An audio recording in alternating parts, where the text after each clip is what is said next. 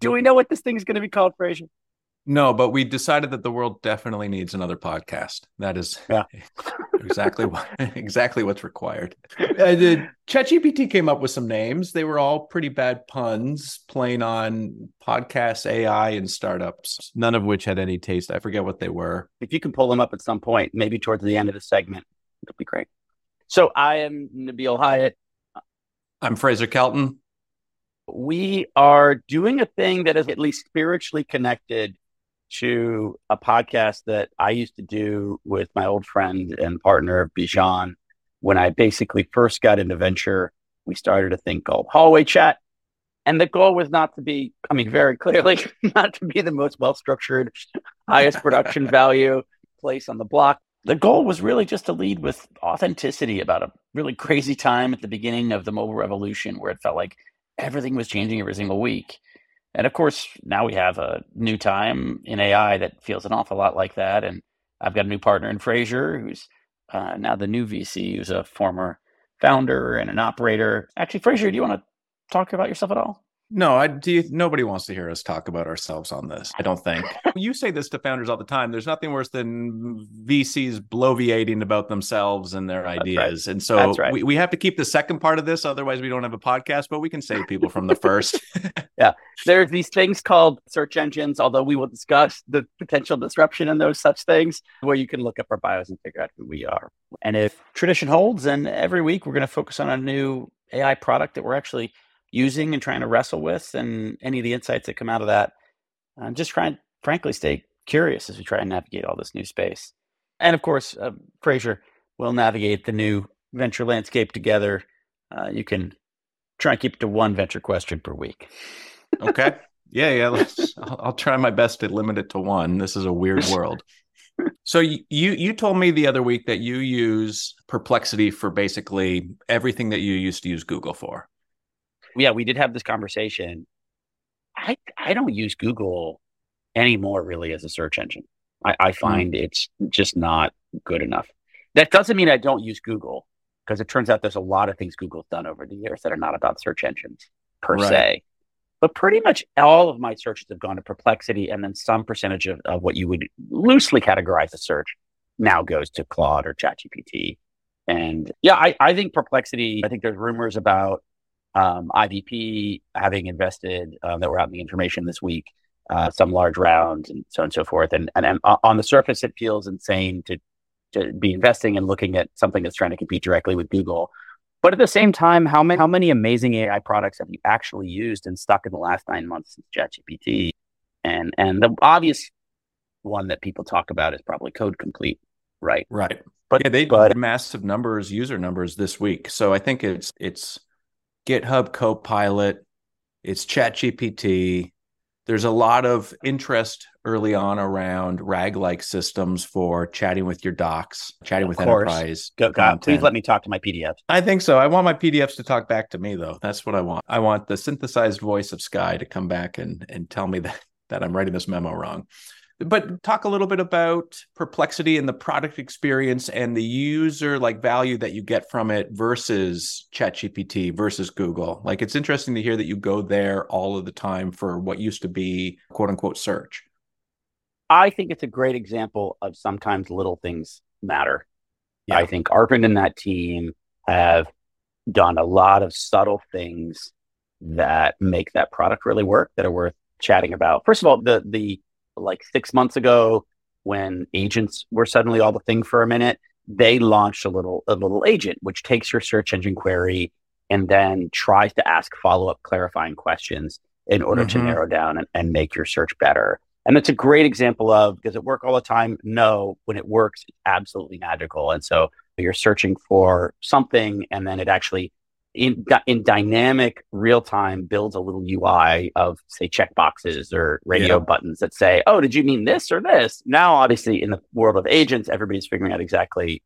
It's almost like agents are like self-driving cars, so you can demo them 80% in a wonderful demo in 2 months. But actually getting them to be really performant and reliable is a Herculean task, as I think all our builder friends are figuring out right now. But I think it actually works very well in Perplexity's case. And not least of which is a good example is, I mean, have you used Google's new generative engine that Oh, they launched? The yeah. conversation. Well, They're basically their S- competitor to yeah, Perplexity. yeah, yeah. SGE, Search Generative Experience. I will tell you, it was the first time that I really had to reckon with two things. Number one, how painful it is when you have to ship your org chart in your business model, because you can now use it to do your first draft, they call it. So you go to the search engine that you've used for 25 years and you can write me a poem about tulips, and it will write the poem about tulips, and then you have your search results for poems about tulips at the bottom. Like, it just makes no Oh, it's just sense they to me. still put in the Google searches, They right? With the they Google put ads and things, it makes no sense.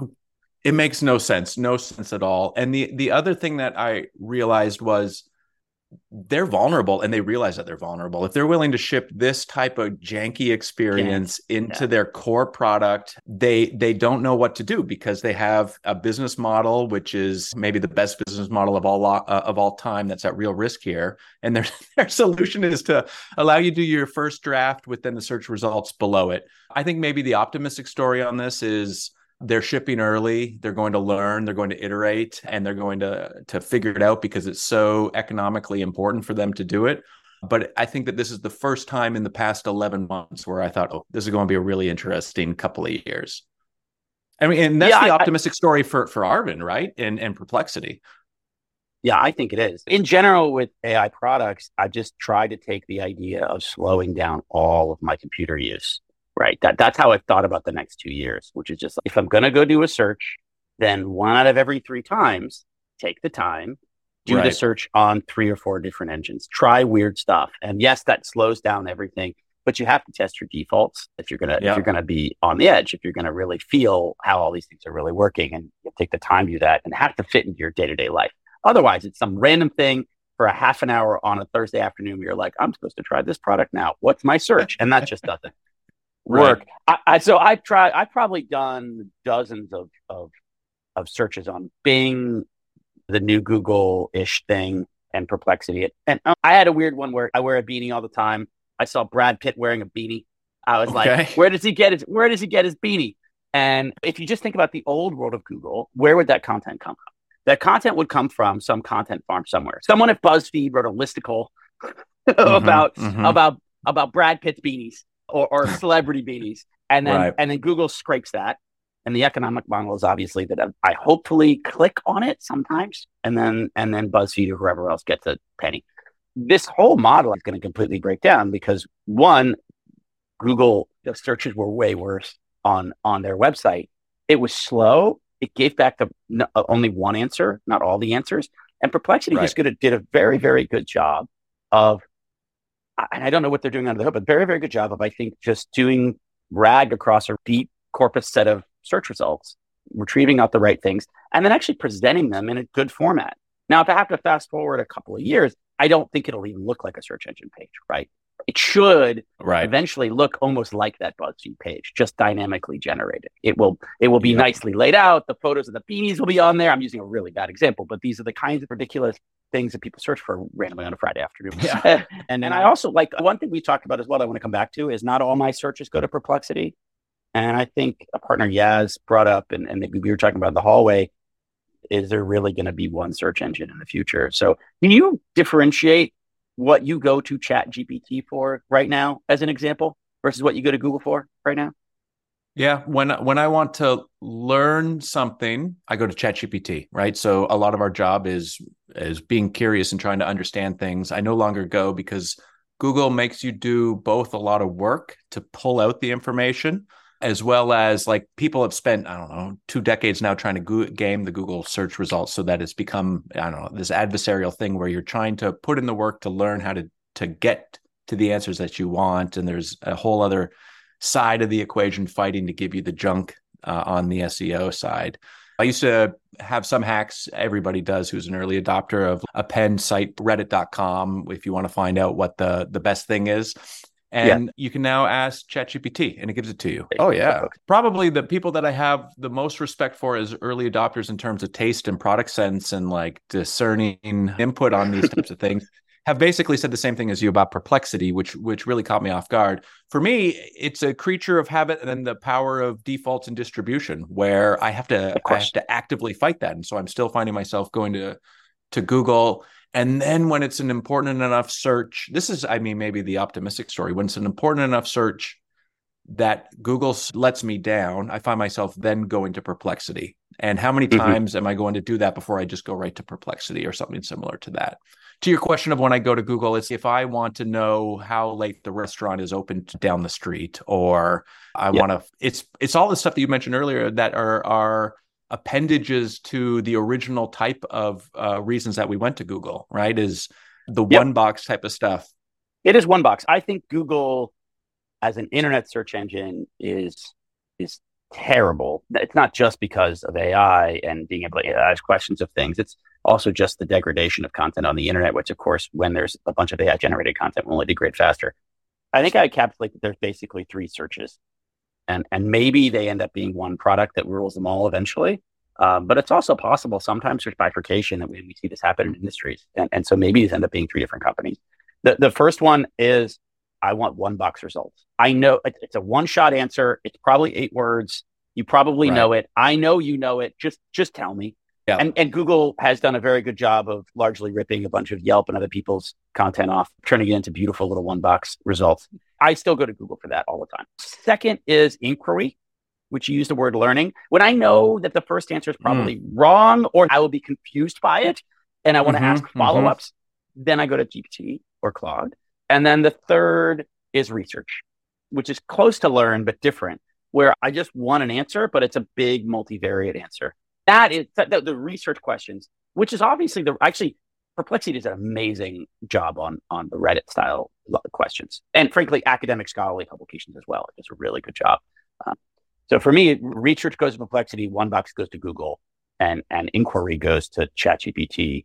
But this is early in the kind of the muck of everybody messing around with this stuff. So I'm curious to see how it goes in a Yeah, somebody was couple of telling years. me that the pessimistic story for all of this is that Google and now OpenAI have so many resources and some semblance of either distribution or brand that they may not innovate on the right product experience, but they can just rip it off once somebody delivers something that's like clearly resonating.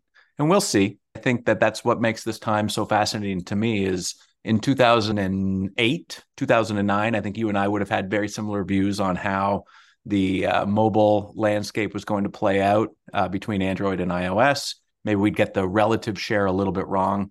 I think in this case, nobody knows anything. And there's a lot of big markets and products that are up for grabs for the first time in a long time. I mean, this is true, despite what Sam Lesson says that I think there actually will be an AI market. You Like told me you were worked AI, up. I haven't read anything that he has to say. There's some semblance of 37 signals content marketing going on here that I just can kind of like push a little bit into the corner. But what's up? no, I like he's okay. Yes, of course, he's a little provocative, but I think these are long held beliefs, not just hot takes. Sam has a podcast with three other people, which is actually, I think, the best new podcast of the last year focused on tech. The less is more because specifically it's for humans that actually like each other and actually know each other. And so there's real authenticity in discussion as they talk about Right. a bunch of things, which is not most shows, right? Most shows are canned content marketing. Anyway, so look, there's a first part of what Sam's rant is, and he has a rant on the show, and then he just released like a 975 page, probably generated by AI PowerPoint deck that kind of like regales how feed is dead. AI is just a weird pipe dream trying to save VC. It's all going to crap, and everywhere you just start cottage software businesses. That's ostensibly the long story short of Sam's Okay. pitch about the evolving ecosystem. There's a part of it that first I agree with, which is that he has a framing that the kind of industrialization of venture capital phase is done. That at this point, the factory farmed B2B SaaS company is over.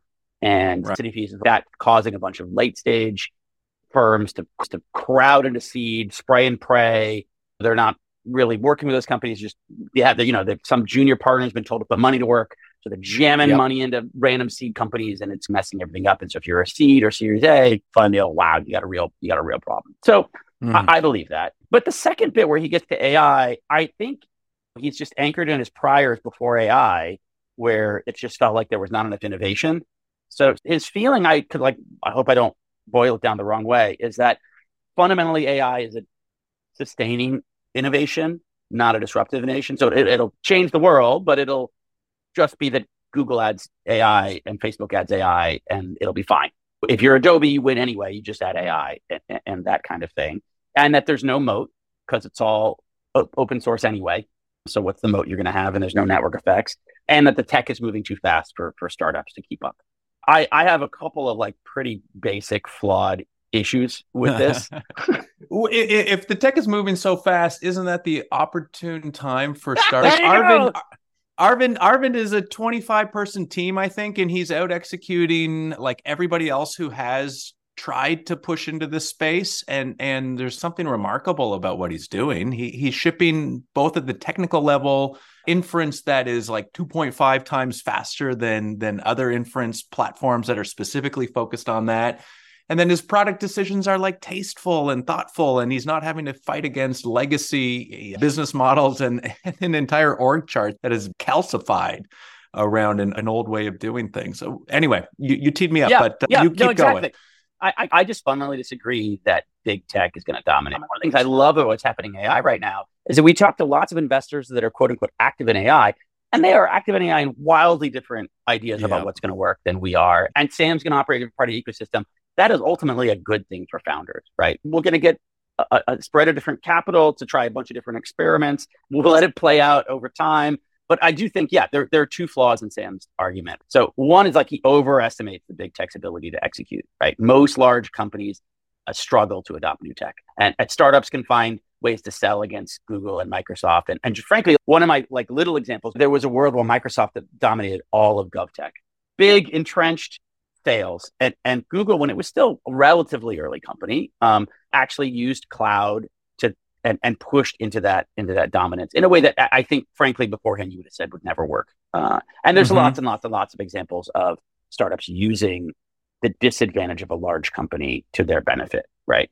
The second is that I think Sam, as that entire generation of founders, grew up in a world where network effects were the biggest moat. And so I think there's an anchoring idea that isn't that the moat? And so, if you grew up in that world, you look at Facebook and look, network effects are an incredible barrier to entry. But at the same time, it's not the only way startups build durability. There were many startups with no network effects. Frankly, Google search versus Microsoft that we were talking about earlier is an exact example of this. Vertical integrations like Microsoft working from the OS layer up to the Office layer and launching Microsoft Office. There's Apple, Cisco, Cruise. It's lots of other ways other than network effects for a startup to build competitive barriers to entry. I think he's also over-indexing on large companies that are innovative in AI and forgetting that AI is going to transform every industry beyond big tech, right? Manufacturing and healthcare, and it's going to be a 20-year run, just like it was for the internet. It's going to go hit every little part of the economy. Lots of those parts of the economy are going to deeply struggle to come up with a solution. And there's no incumbent advantage. Yes, some big company could build a solution for that area, but also so could a startup. And so it's all the normal things that happen with startups, right? Yeah. Listen, I'm a Satya stan, and that lovely line that he made Google dance was like so fun. But come on, it wasn't Bing and Sydney that made Google dance. It's just a really bad, crummy product, and everybody knows it's a bad, crummy product. It is OpenAI and what was shipped there that is making Google dance. And we just talked earlier about how like their entire business model is going to have to be reconsidered for a world where you can write a poem about tulips and then have search results put below it. Like they have real fundamental problems that they're going to have to navigate. I think it's very easy to underestimate how hard it is for incumbents to change entrenched workflows, right? It's easier for startups to start from scratch.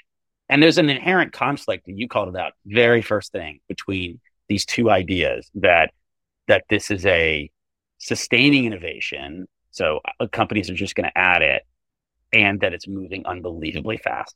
Because it's not just moving unbelievably fast. I mean, this is a thesis to how we are navigating the world right now with founders, which is it's not just moving very fast at the foundational level layer, at the model layer where there's new capabilities coming out constantly. It's also moving really fast at the user expectation layer, right? At that top layer.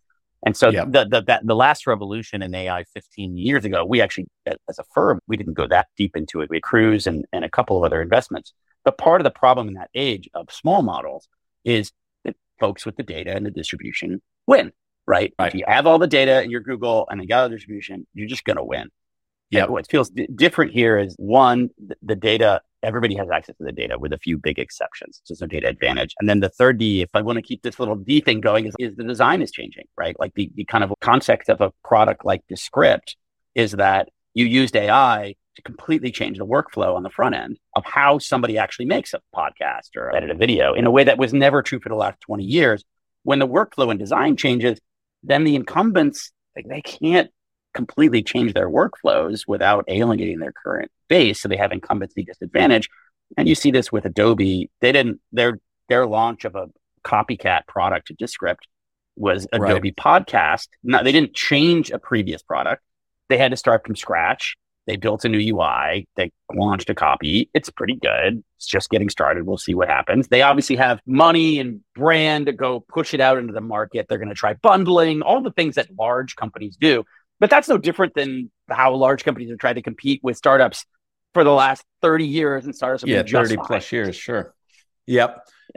I think if you look at the past 12 months, you have seen incumbents move very quickly into this space. The whole world has, right? And I think part of it is we have a short term overestimating the impact, and then long term we underestimate, and there's going to be very profound change. But if you look at what the incumbents are doing, they're layering in cheap ways to leverage this technology, right? Hey, listen, we can now do some sort of like really amazing summarization around unstructured data, and our app is unstructured data because it's recording sales calls. And that is incrementally more useful for that product. And it's pretty awesome that they move so quickly to introduce these types of features and functionality. But I think that it's an absence of imagination to think that there's not going to be entirely new user experiences that are delivered off of this technology, especially because the technology is strictly only going to get better from here on out. And you said this, I'm stealing your line, is I don't even think we've seen from the artists and creatives how to use this technology appropriately yet. And I think that that's fair. If you think the problem is a puzzle, then large companies have a huge advantage. Puzzles can get solved by throwing money at the problem. But if the problem is a mystery, founders have a chance to win because agility wins and you need judgment, something that large companies have a problem with. Yep, I very much agree. Like the way that I think about the world is there's this continuum of project to product, and on the project end is doing things right, and on the product end is doing the right things. And I feel like the jigsaw metaphor is like slide it all the way over to project where you're doing things right. Right. So this is a puzzles versus mystery situation. And there will be parts of the market, absolutely, which feel like puzzles. Let me just add a chatbot client. Let me get the retrieval properly. Let me add it to my product and we're done. And in the mysteries places where this technology will lead to new types of interfaces and new types of experiences that don't sit anywhere comfortably where an incumbent has previously been, that's where startups have the advantage. And you're right. If you just need to have a 12-month known roadmap for shipping AI, then let's coordinate all your cross-functional stakeholders and make sure that they're bought in and you check the boxes. And if it's figuring out the right thing, I think we're so early in understanding the types of experiences that this technology can provide for us, and we're just getting started. Like I think, as you said again, like the creatives haven't shown us what's possible just yet. Yeah, that's right. That's right. I'm going to throw to you actually on the spot. I know you're not prepared at all for this, but we just went through a process where we're talking to a bunch of limited partners. So for those who don't know, venture capital, we actually have to raise money just like founders raise money, and largely from nonprofits, endowments, pension funds, places like that. So when we make money, that's where the money goes to those kinds of organizations. Was there anything about that process of talking to some LPs over the course of the AGM and this last week that caught you by surprise? It's surprising how much felt very similar to being a founder raising capital from VCs, and then how some of it felt so different. You and I sat through a whole host of different meetings, and there was meetings where the vibe just was great from the hello, right? And people are leaning in, and it feels it just feels great. The entire experience feels great. And then there's some where you sit down and you're like, well, the vibe here is not quite the same as the vibe that just was in the other meeting. I'm not sure how this is going to turn out. The other thing that is very similar is you just get into a groove, but you have to have some feeling of spontaneity in the discussions. Yeah. And when I was pitching VCs, you'd get to the point with the deck where you would have a pause and you knew 9 times out of 10 they're going to lean in with this question. And you didn't pitch it so that you could get ahead of the question. You pitched it so that they would ask the question because you knew the answer to give, but it had to feel spontaneous. There's a theater to all of it, right? There's a theater to pitching. And I do think for an engineering mindset, when they're going out to raise money, a lot of times the answer is, let me answer all the questions in the deck and let me get it in order. And somebody asked that question there, I got a slide for that. I used to do a thing, it's hard now in Zoom land, but I used to do a thing when I was pitching where I would take one question that I knew was just an absolutely plumb tee up, and I would remove the slide and then have them ask the question. And I'd be like, that's interesting. So you got a whiteboard marker?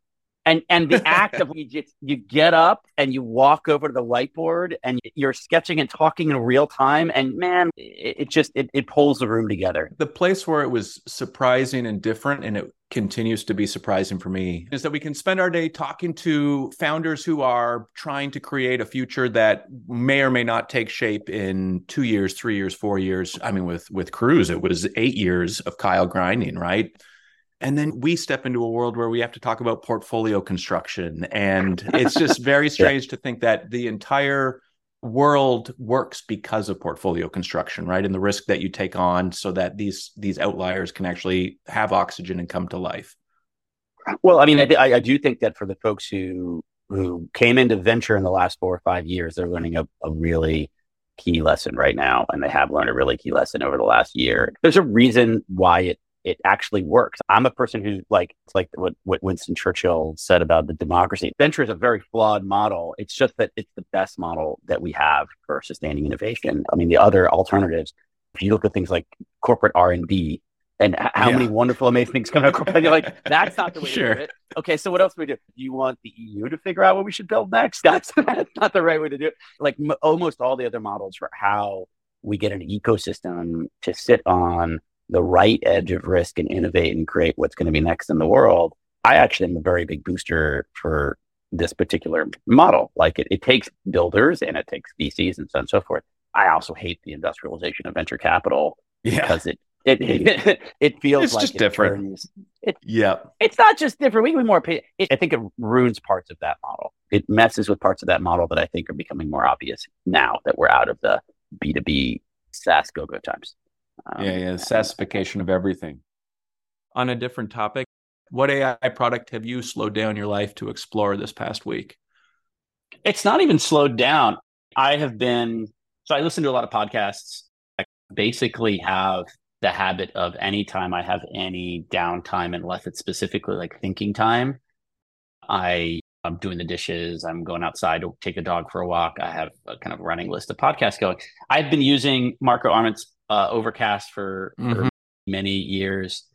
One of my best go-to examples of everything doesn't have to be venture scale. Like sometimes the most amazing product is a one-person effort, and it's a beautiful thing. And I love that product, and there's a lot of love in it.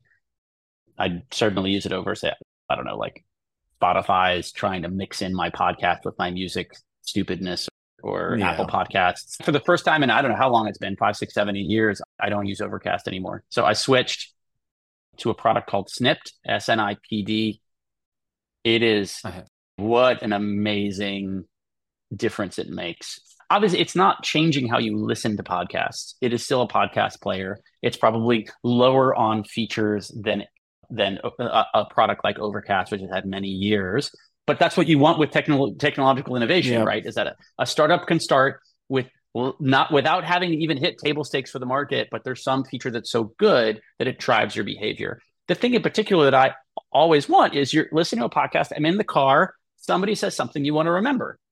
And the feature I've always wanted is like, can you just please just clip, I want my DVR TiVo feature for my podcast. Like just clip the last 30 seconds and do something smart with it so that I don't lose these ideas as I'm coming across them. I think this company's been around for a little while now, but without all the AI features that they had. So I think it used to be I can triple click my earbuds and it will grab the last little 30 seconds or something like that. I think that was the previous version of this product. I think I tried this a year ago or more. It's fine. It's just not good enough. Now, what it's doing is a bunch of incredibly wonderful things. First of all, as I'm scrolling through podcasts, it's using AI to do summarization of the whole podcast. So instead of it being the thing that you or I would write about this podcast, which may or may not be accurate, it's actually looking at the transcript and giving me a real summarization of the topics that are going on in there. Very interesting. It then breaks up the podcast dynamically into chapter clips. So if I don't like a topic that we're talking about right now, like if I don't want to hear about Snipped, I can double click on my earpods and it will just go to the next chapter dynamically. That's awesome. That is awesome. Which is just like, it just changes the experience because we all know, frankly, including ours, all these podcasts go a little long. and part of it is the joy of the podcast is that it feels like you're in the room with somebody, you're listening to them go through a topic. You can get depth, but sometimes you just don't want to hear about something. And so the double click next chapter, even if they haven't set up, and it's chapter rankings on very finite, like 2-3 minute scales. It's not like 20-minute scales, which is what some podcasts do. And I just love that. And then the last feature, AI native feature, which is really wonderful, is now when you triple click, it is smart about how much it clips. So it clips only the topic area, which could be in the future as well. It clips the topic area that is related to the thing that you just triple clicked on. So somewhere between 15 seconds and like a minute and a half is what it's grabbing to try and grab the concept, which is just brilliant. And then it transcribes it into text. So you have a transcription. And then I have that now plugged into, it has an API call that then plugs this into Readwise, which is a kind of like note-taking for podcasts and blog posts and Kindle reading app. And then I have that through an API plugged into my note-taking app. So that basically every single time I triple click, and I'm not going to talk about my note-taking app because I love my note-taking app, but we got to save that. You can't blow it all in 1 week. But I triple click, and basically it now becomes a pipeline where that becomes a permanent note for reference later on. That is actually do with that later. That's for the note-taking app conversation. But I'm going back to our conversation last week that 99% of our life is mundane. I used to tag things on Delicious religiously, and I still find myself going back to that archive every now and then. And so there is some value there, but I haven't tagged anything in well over a decade. So I don't know what that says about the stickiness and long-term value that I actually derive from it. Anyway, well, I like when people say things that are insightful. Like a good example is I used a reference of puzzles versus mysteries. And that has been a guiding thing for me for a little while. I came from listening to a podcast years ago, right? It's when you hear something insightful and you want to make sure you don't lose it so you can internalize it a little bit more. What I really want now is to feed into a spaced referential learning products, but maybe that's just a little bit too nerdy for most people. But Snipped is great. So yeah, I'm a fellow Overcast user, and I think that Marco's just got great taste. It's an opinionated product. There's a bunch of different flourishes that have really resonated with me over the years. What do you miss in Snipped that Overcast gave you? I'm opening up Overcast in front of me right now to look through. So he does a really good job of having custom clipping at the beginning and the end of podcasts. So some of these podcasts start with a minute and a half of ads in the beginning, or a lot of times I find like the last minute of the outro is always useless. Like they just go bloviate I lose a minute and a half of my life every time I listen to a podcast at the end. And I actually really like the simple, clean feature of like how many seconds of the outro do you want to cut from the end of every single podcast, which when you're listening ongoing is helpful. I also think his shortened silences is a very nice feature. I think those two are probably the simple ones that kind of like bug me. There's probably other stuff. Isn't it funny? I forget what he calls it, but the shortened silences feature is so lovingly done. And when he's spoken about how he built that in the past, you just realize here's somebody who loves his craft. It is so great that when I listen on other players and I try their speed up equivalent, it's just jarring. It's not as good. Right? It's just jarring. Sound like it's not listenable. That's right. Yeah. Interesting. The last one is Snipped. Very, very simple one also is Snipped is very bad at downloading episodes ahead of time. So it's fine for streaming, but like I get on a plane and the only thing it downloads is things are already sitting in the queue. And I want it to just, it's audio, man. It doesn't take up that much space. Just like download hundreds of podcasts so I can listen to what I want. It's still bad at that. These things, but the whole point is like, is it in a year, is Snip going to be able to download more podcasts? Like, yeah, probably. But they created a new, for me at least, they created a reason worth switching. And now I've got a new default. And defaults matter. Yep.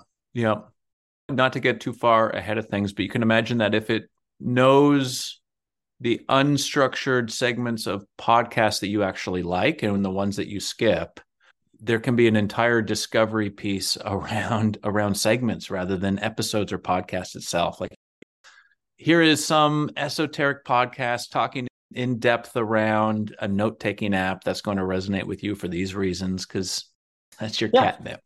Oh, yeah, exactly. That feels like, especially in a world where it feels like everybody woke up a year after COVID with a great Zoom setup and some mics and decided to start a podcast. Like, we're going to have so much audio. It's hilarious. Like, I know we're contributing to the problem, but everybody with a podcast does create a new problem, which is content discovery. And I don't think for most podcasts, the answer is new things to subscribe to listen to every single episode. But if Snip works, you can also see this cycle where you can listen to snippets that are more valuable. I'm sure their original value proposition, I know it was because I saw it a while ago. I don't think it works. You don't have enough data and you don't have enough nuance and unstructured organization before LLMs. And now with LLMs, I actually think there's a possibility where a kind of like okay idea for a product might actually be a real thing. We'll see. Yeah, I can imagine that you're not even just getting recommended it, but you're listening to a snipped podcast that is nothing but segments that they think you're going to like on a topic across a plethora of different podcasts all stitched together. Yeah, I think they already are in progress on something similar. Yeah.